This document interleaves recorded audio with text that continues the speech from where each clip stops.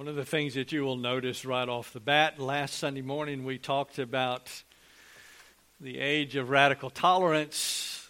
This morning we're going to continue, but it's going to be the age of radical tolerance part number 2.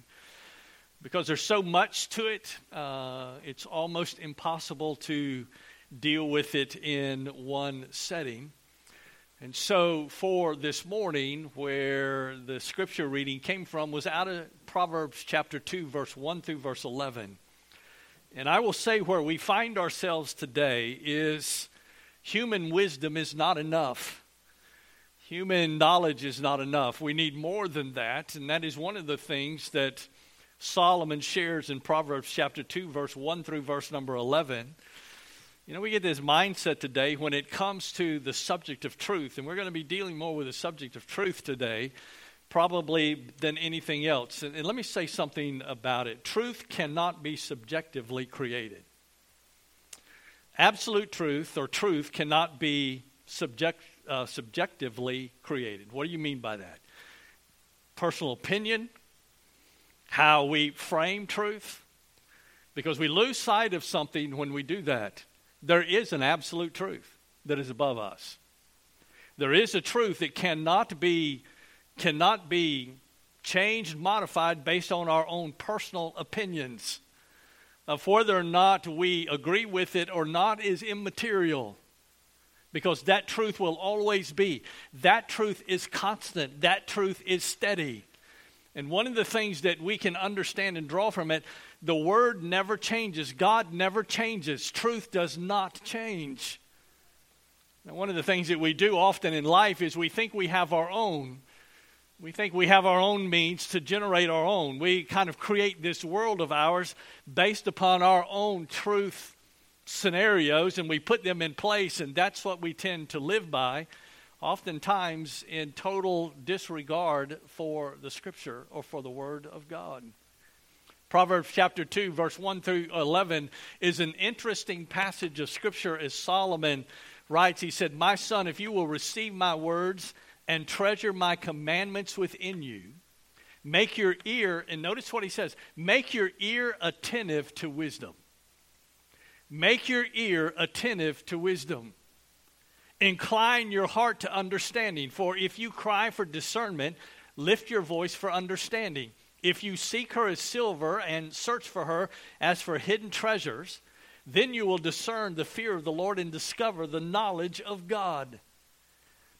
Let me share this with you this morning as we continue reading. God has given us clear moral commands in His law and in His Word. And I'll say this to you, they don't change.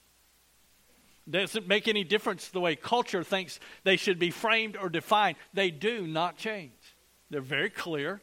They're there in Scripture for us. But as Solomon continues in verse number 6, notice what he says next. For the Lord gives wisdom. From His mouth come knowledge and understanding. James writing in his letter. Matter of fact, here's what he said. If any of you lack wisdom, let him ask of who? Let him ask of God. The wisdom that we need today is not our wisdom. We need the wisdom of God and discernment in a world today and in a culture that seems just absolutely out of control. Understanding and realizing that there is an absolute truth. There is a truth that is there. And please do not look past this. We serve a sovereign God today. God understands, God knows, God has everything in His plan under control. And He is going to bring it to a close. And as He brings it to a close, there are things that are going to occur, and there are things that are going to happen. And it really doesn't make any difference the way culture tries to define it.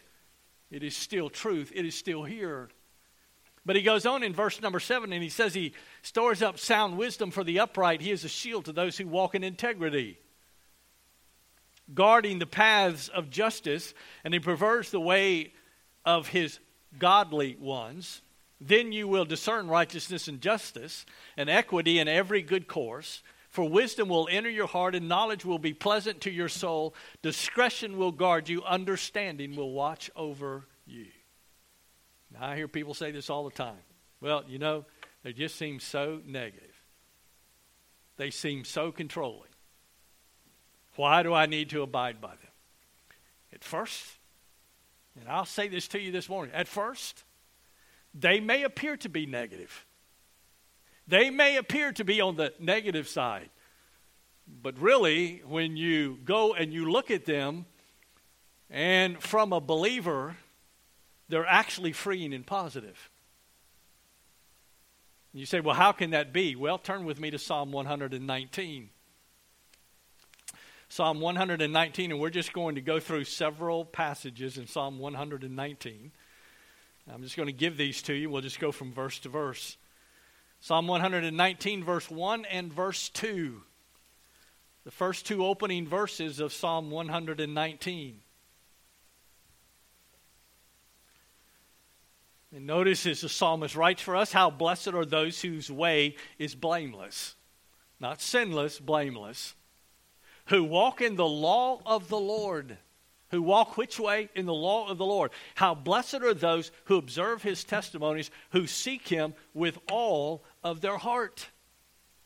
Who walk in his ways, who walk in the ways of God, who walk according to the word of God.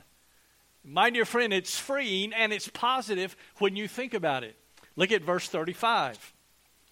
Psalm 119, just go over to verse 35. We'll start in verse 33. But it begins with something. There has to be a desire for it.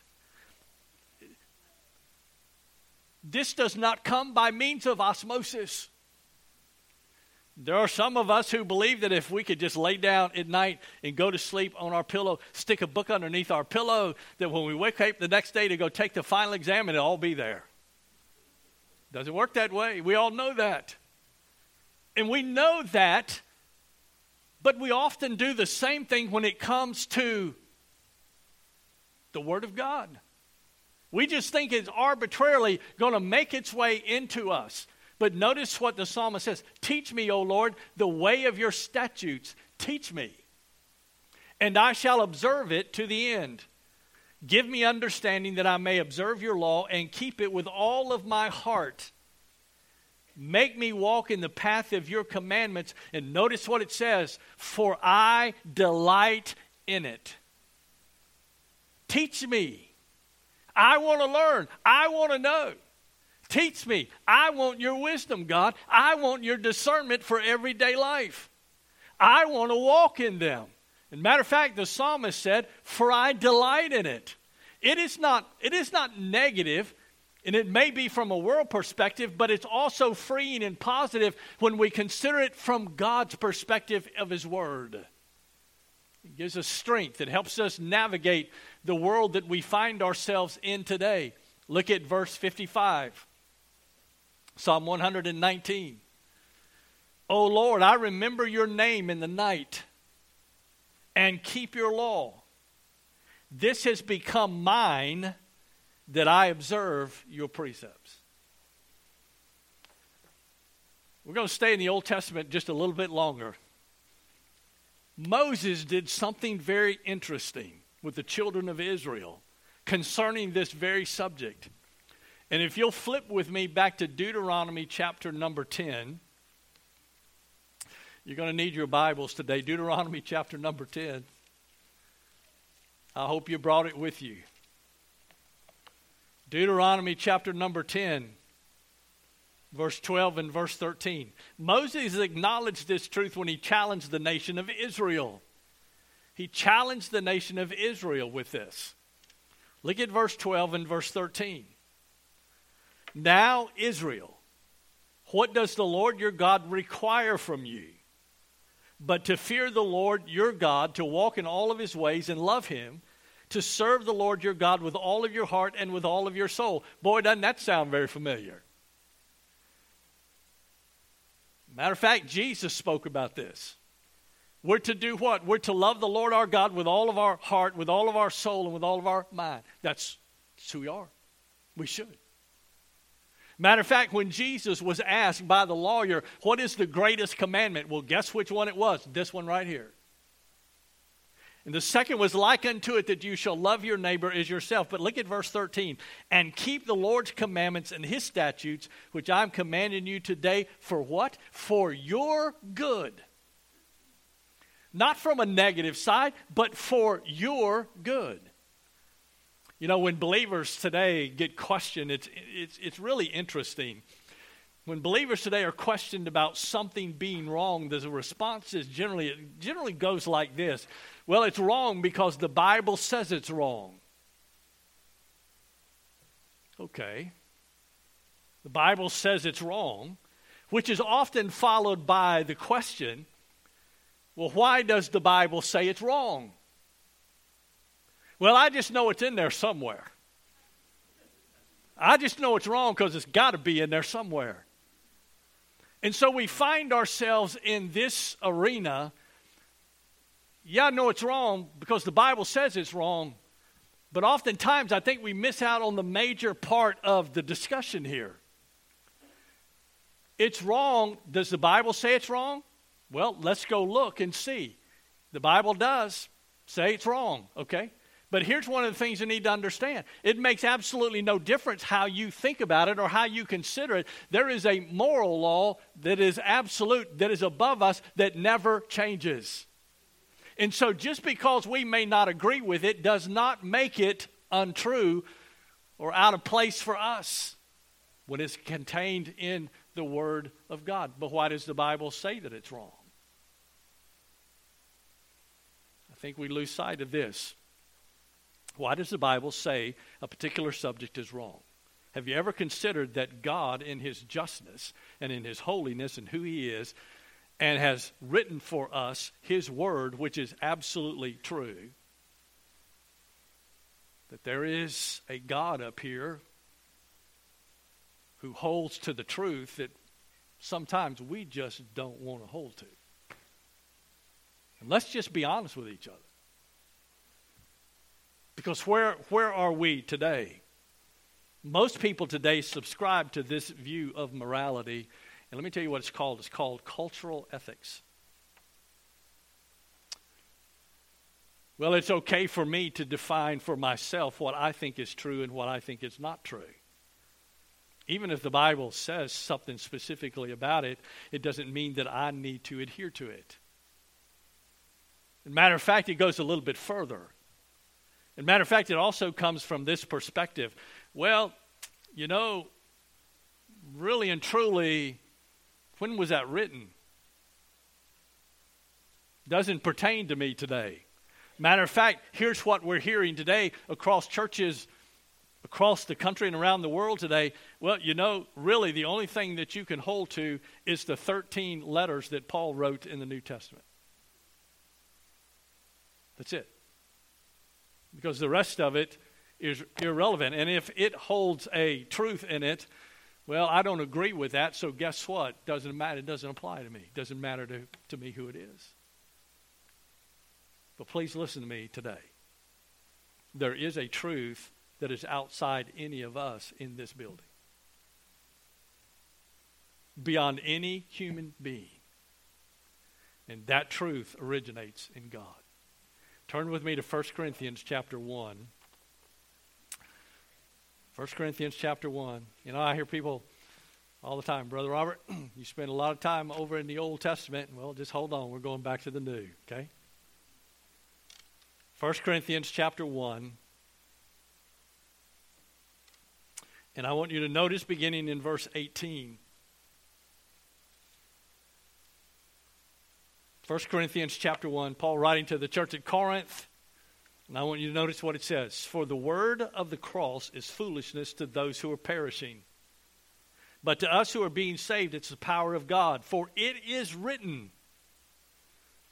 Paul going and drawing from the Old Testament here out of Isaiah chapter 29 in verse 14. I will destroy the wisdom of the wise, and the cleverness of the clever I will set aside. Verse 20, where is the wise man? Where is the scribe? Where is the debater of this age? Has not God made foolish the wisdom of the world? Listen to some of it sometimes.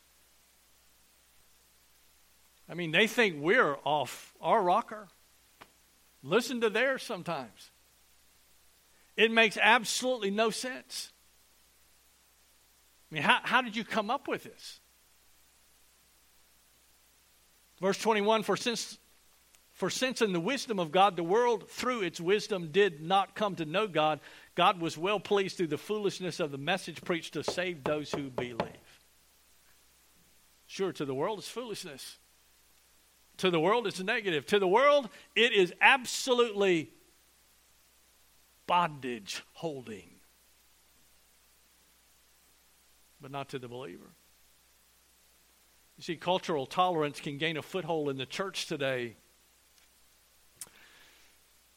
especially when a little error is mixed with truth. I'm going to give you 4 examples of it real quickly. Here they come. Number 1, here's a statement. The Bible contains truth designed just for me. The Bible contains truth designed just for me. Sounds good, doesn't it? Well, let me break that statement down for you into 2 parts. The first part is correct. It's objective truth. The Bible contains truth. That is absolutely correct. But it's that second part of that statement that is not. As a matter of fact, the second part of that statement says, designed just for me. That is subjective. Designed just for me. I hate to tell you this, it doesn't make any difference whether you feel like it's designed just for you or not. The Bible contains truth, the truth. All Scripture is inspired by God. All of it. Does it make any difference? Well, here's a second statement for you. Listen to this one. I hear this one all the time. There are many ways to interpret the Bible. There are many ways to apply it. There's only one interpretation. Matter of fact, it's what we refer to as, what is wrong with that statement is this. It is walking down the path of cultural ethics. One of the things that Satan used over, and a matter of fact, go to Genesis chapter number 3. Surely God did not say. He has not, listen, that has been a well-used thought, even making its way into the churches today. Surely God didn't mean that. Surely God didn't say that. That is not the way to interpret it. That is not the way that it should be looked at. Well, here's a third statement for you. What is true for you is not necessarily true for me. And that deals with the issue of truth versus belief. Does it make any difference whether or not you believe it or not? It does not negate the fact that it is the truth. And some of y'all are probably sitting there thinking, Brother Robert, what in the world is going on? Let me tell you something. This is where we are today. This is what's making its way into not just the secular world. It's making its way into the churches today. Listen to the statements that are made. Listen to what's being taught. Here's the fourth one. The Bible is the Word of God. True statement. But experience determines interpretation. Let me tell you what that is. Clear Bible teaching versus difficulty in living it. Well, I understand what it says, but. Well, I understand what it means, but. I understand that's the teaching, but. And then they tack this one on at the end of it. Well, you know, God understands who I am and where I am. Does not negate the fact of the truth. Does not negate the fact of our responsibility to the truth. Does not negate the fact that we're still to live out that truth in our lives. Doesn't change anything. It's still there. What the issue is what we do with it. So this morning I said all of this to get to here. So it's part 2 of the age of radical tolerance. How do we move on from here? How do we cultivate a clear position against cultural tolerance in the church? Well, I want to share 3 points with you quickly this morning. Point number 1. We need to develop a deep conviction about truth and the Word of God. A deep conviction. Well, there's only one way that you can develop a deep conviction about truth in the Word of God, and that's to spend time in it. And one of the other things that we do is we allow Scripture to interpret Scripture. There's one interpretation of Scripture. When you study, when you spend time in the Word of God, one of the things that should begin that process is for the Holy Spirit to teach us the Word of God. For the Holy Spirit to teach us the Word of God. You know, truth is derived from the character and nature of God Himself. It is universal and right for all people in all times within all cultures. It's just as true for us here in the West as it is for those today over in the Far East. It's just as true for those in the North as it is for those in the Southern Hemisphere. The truth has not changed. It is still there. The issue today is not about whether or not it meets our fancy or not. It's whether or not we live it out. Turn with me to John chapter 12. John chapter 12.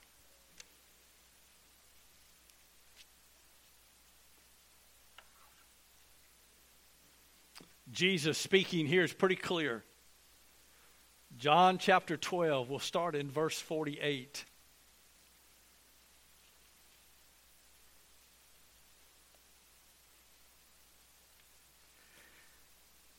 You know, are you ready? Here's the great thing about all of this. One day, for me, when I stand at the judgment seat of Christ, okay, and all of my works will be tried. You know, here's the great thing about all of this, okay? I will not answer for anything in my life service-wise to the Lord other than what I'm responsible for and according to His Word. In other words, He's not going to take me and David and say, well, you know, David sure did so much more than you did. You know, you just really didn't measure up. Aren't you glad today that our standard is the Word of God? It's Jesus Christ, the author and the finisher of our faith.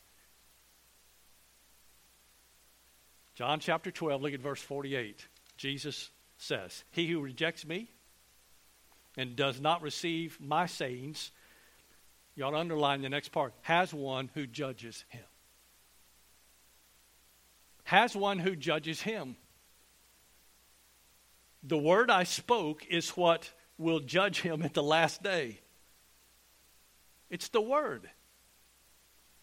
Verse 49, for I did not speak on my own initiative, but the Father Himself who sent me has given me a commandment as to what to say and what to speak. Now look at verse 50. I know that His commandment is eternal life. Therefore, the things I speak just as the Father has told me. But I want you to concentrate with me on verse 48. The word I spoke is what will judge him at the last day. That's the important piece of this.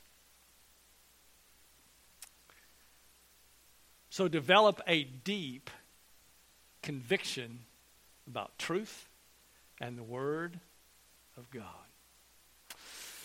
Well, point number 2. This is one road we just sometimes don't like to go down. Take the time to listen and answer the tough questions. I'm going to tell you, there are a bunch of them out there. I spent 3 hours with a young man. 3 hours. Was expecting to be there for about 45 minutes. It turned into 3 hours. To do what? To answer his questions. Were they tough? Yes. We went all the way from Genesis to Revelation in those 3 hours. And at the end of those 3 hours, he just kept saying over and over again, I see it, but I just can't get my hands around it. I see it, but I can't get my hands around it. Now, I want you to understand something. He was his family, himself, okay, they were Muslim.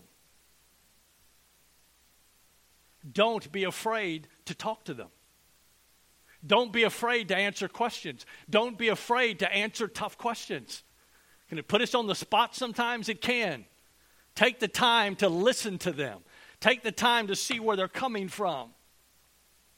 See, we get this mindset sometimes, we get so closed-minded till, well, you know, you just need to drop all of that and you just need to embrace this. Well, did you understand that sometimes there's a journey in there to get there? And at the end of that 3 hours, here's what happened. Blew me away. I was never expecting this. And here's what he said to me. He said, and I quote, "Even if I wanted to embrace what you just told me, and I hear what you're saying, and even if I wanted to embrace what you told me, you don't realize what it would cost me.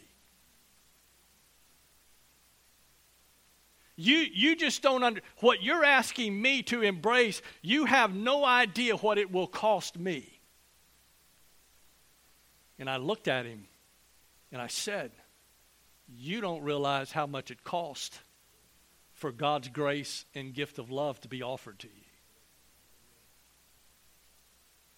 And here's what he said. Broke my heart. He said, "You have your Jesus,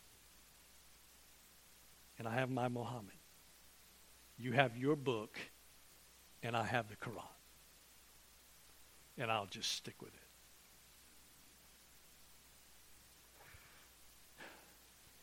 Here's my prayer. For 3 hours, he heard from Genesis to Revelation. He walked out of that place thinking, my prayer is that the Holy Spirit speaks to his heart. See, we're not called to save people. The giving of the increase comes from God himself. Here's what we're called to do. Just plant the seed. Just share. Be willing to listen. Be willing to answer the tough questions, especially when one of these little ones looks at you and says, "So where did God come from?" Any of y'all ever been asked that question? What'd you say? Don't know. Well, the Bible tells us that God's always been. Tough questions. Take the time. You know what we often do with people when they ask a tough question and we don't know the answer to it and we don't want to go there? Guess what we do? Here's a good one. Especially when dads, when they come ask you, go ask your mama. Huh? Well, hold on. That goes the other way too. They go ask mama. Guess what mama says? Go ask your daddy. Huh? Those are tough questions sometimes. What about tough questions of life today? What about dealing with the issues of life? What about dealing with the issues of morality today that we find ourselves in the middle of in culture today? To sit down and have those tough conversations with our kids.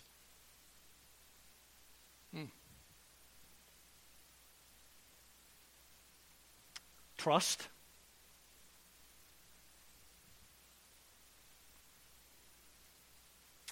They're tough.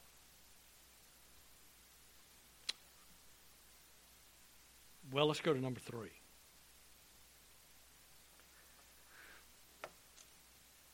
Number 3 is this: to live out the truth of the Word of God that we claim to believe and know. We need to live out the truth of the Word of God that we what? That we claim to believe and know.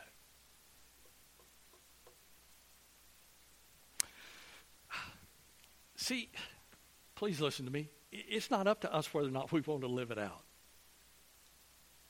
It's not our option to whether or not we want to live it out or not. That's what we're told to do. You say, what do you mean we're told to do it? Well, turn with me to Matthew chapter 5. We're going to go to the Sermon on the Mount. This is what it means to be a citizen in the kingdom of God. Matthew chapter 5.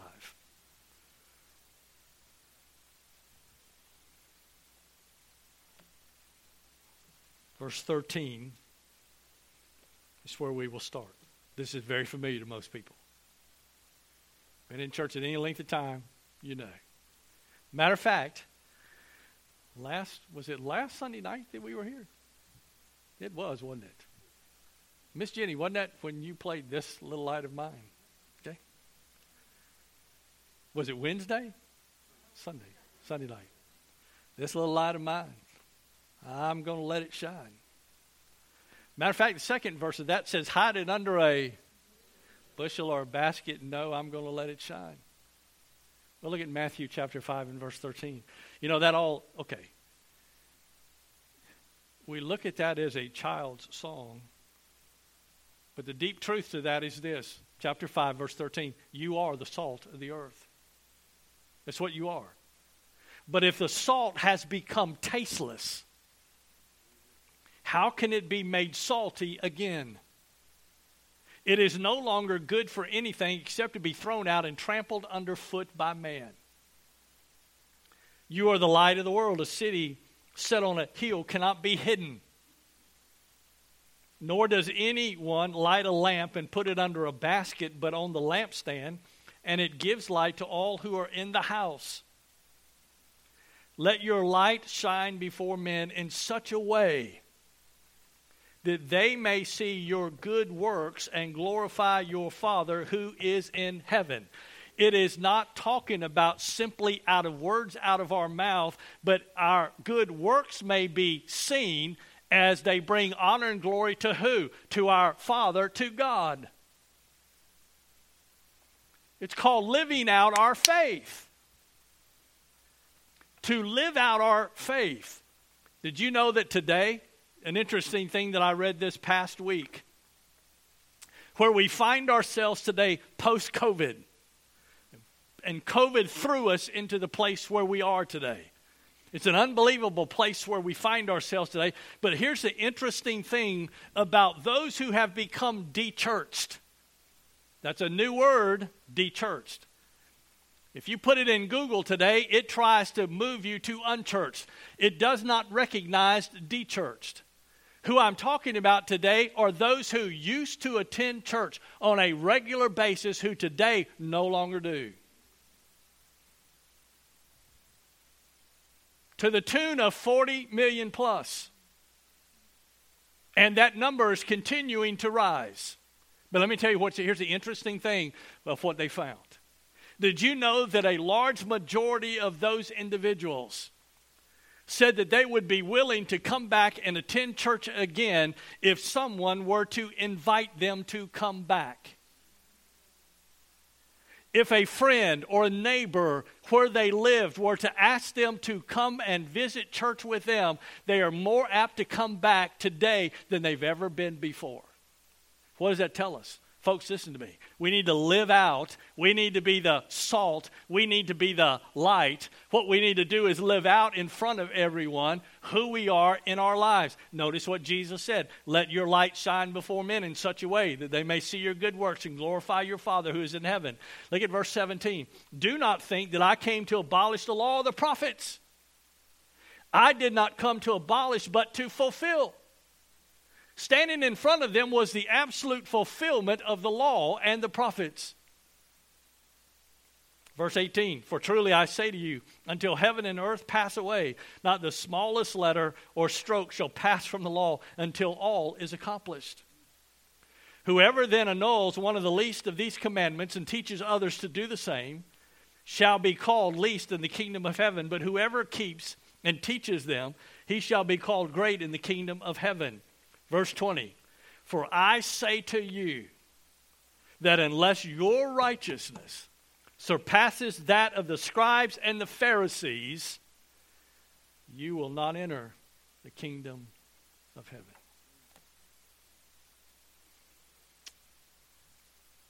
Three points. How do we do it?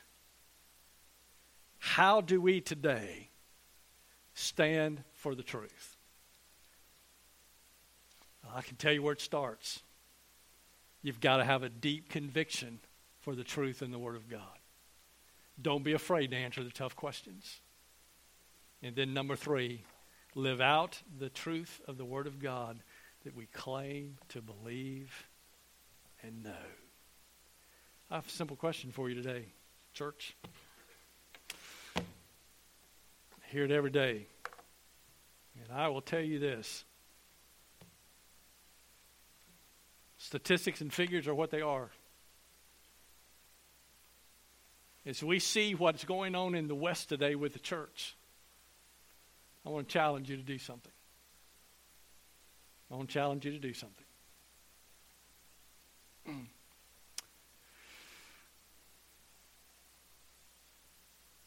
Those 3 points that I shared with you this morning. To develop within you a conviction and a strong desire for the Word of God. Engage people with the questions. And then number 3, be the salt and the light that God's called us to be. So what do we do as a church today? I'm going to share something with you. How many of you this morning, just by way of application, how many of you this morning have either family, friends, or neighbors that you know right now do not attend church somewhere? Would you just lift your hand? Look at all those hands. They're all over this auditorium.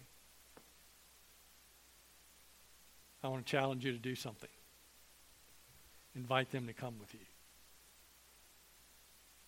Invite them to come with you. Say, hey, I want you to come be my guest.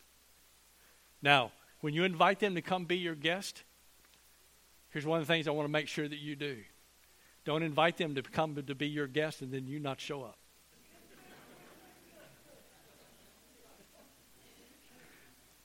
You say, Brother Robert, surely that wouldn't happen. It's happened. Well, I'm here looking for so-and-so. Can you tell me where I can find so-and-so? Anybody seen so-and-so? No, they're not here today. Okay. Here's something else for you. Invite them to church. Then either invite them to come have lunch with you at the house or to take them out to eat somewhere. You say, Brother Robert, take them out to eat? Yeah, and please don't do this either. Oh, yeah, I wanted to invite y'all and you and your family come eat with us after church as well. Get to the restaurant and say, oh, by the way, this is Dutch Treat. Let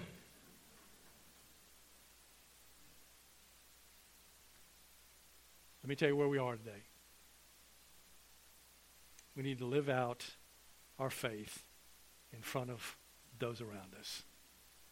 Let's take the time to invite someone to come be our guest in the house of the Lord.